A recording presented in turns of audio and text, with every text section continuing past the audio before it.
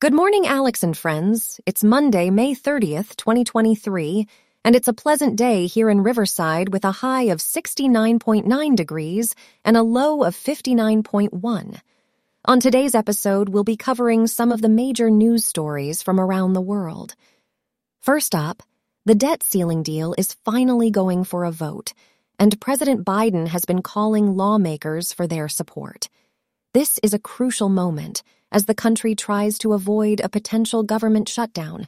In other news, Moscow was hit with the first drone attack to target civilian areas. The incident has raised several concerns about the safety of urban populations. And finally, former CEO of Theranos, Elizabeth Holmes, starts her 11-year prison sentence today. We'll be discussing some of the details of the case and what led to her downfall. Stay tuned for more updates on Alex's news. After weeks of tense negotiations, President Joe Biden and House Speaker Kevin McCarthy have finally reached a deal to lift the nation's debt ceiling.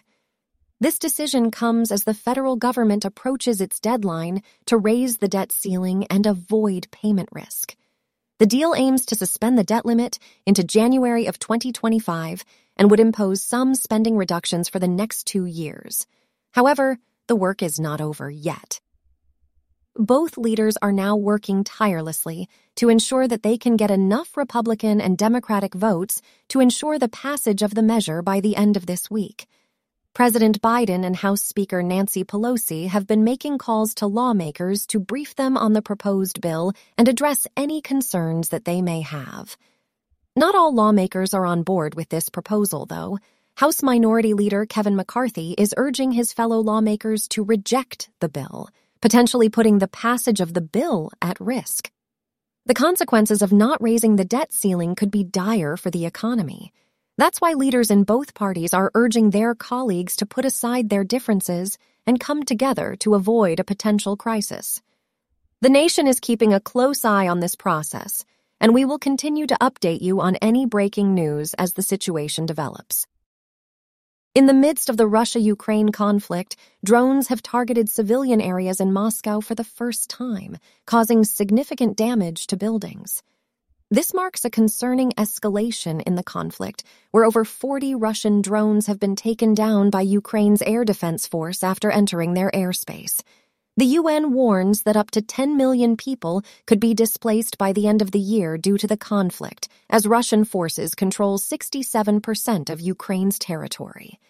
The International Atomic Energy Agency is also expected to address the UN regarding securing Ukraine's nuclear power plant, which has been repeatedly damaged.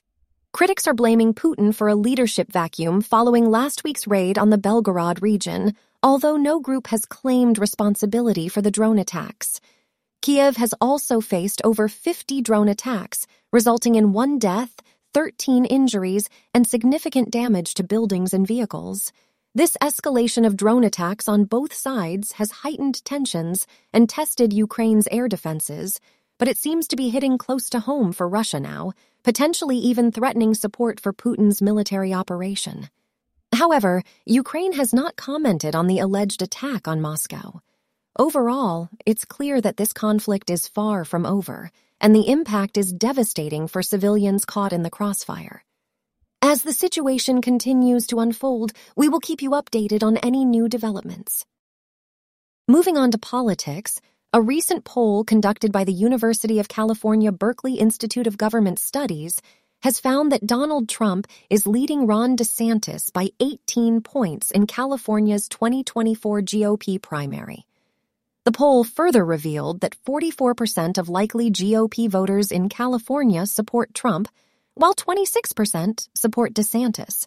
Interestingly, this marks a significant shift in the voting trends compared to just 3 months earlier, when a similar poll found that Trump was trailing DeSantis by 8 points, with 29% backing him and 37% supporting DeSantis.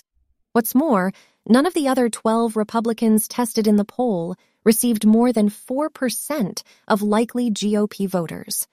According to the article, these poll results could signify ongoing divisions and partisanship in American politics for the 2024 election. That's all we have for now. Today's episode was made with ChatGPT, 11 Labs, and a program written by you. I hope you have a great day. I'll see you tomorrow, Alex.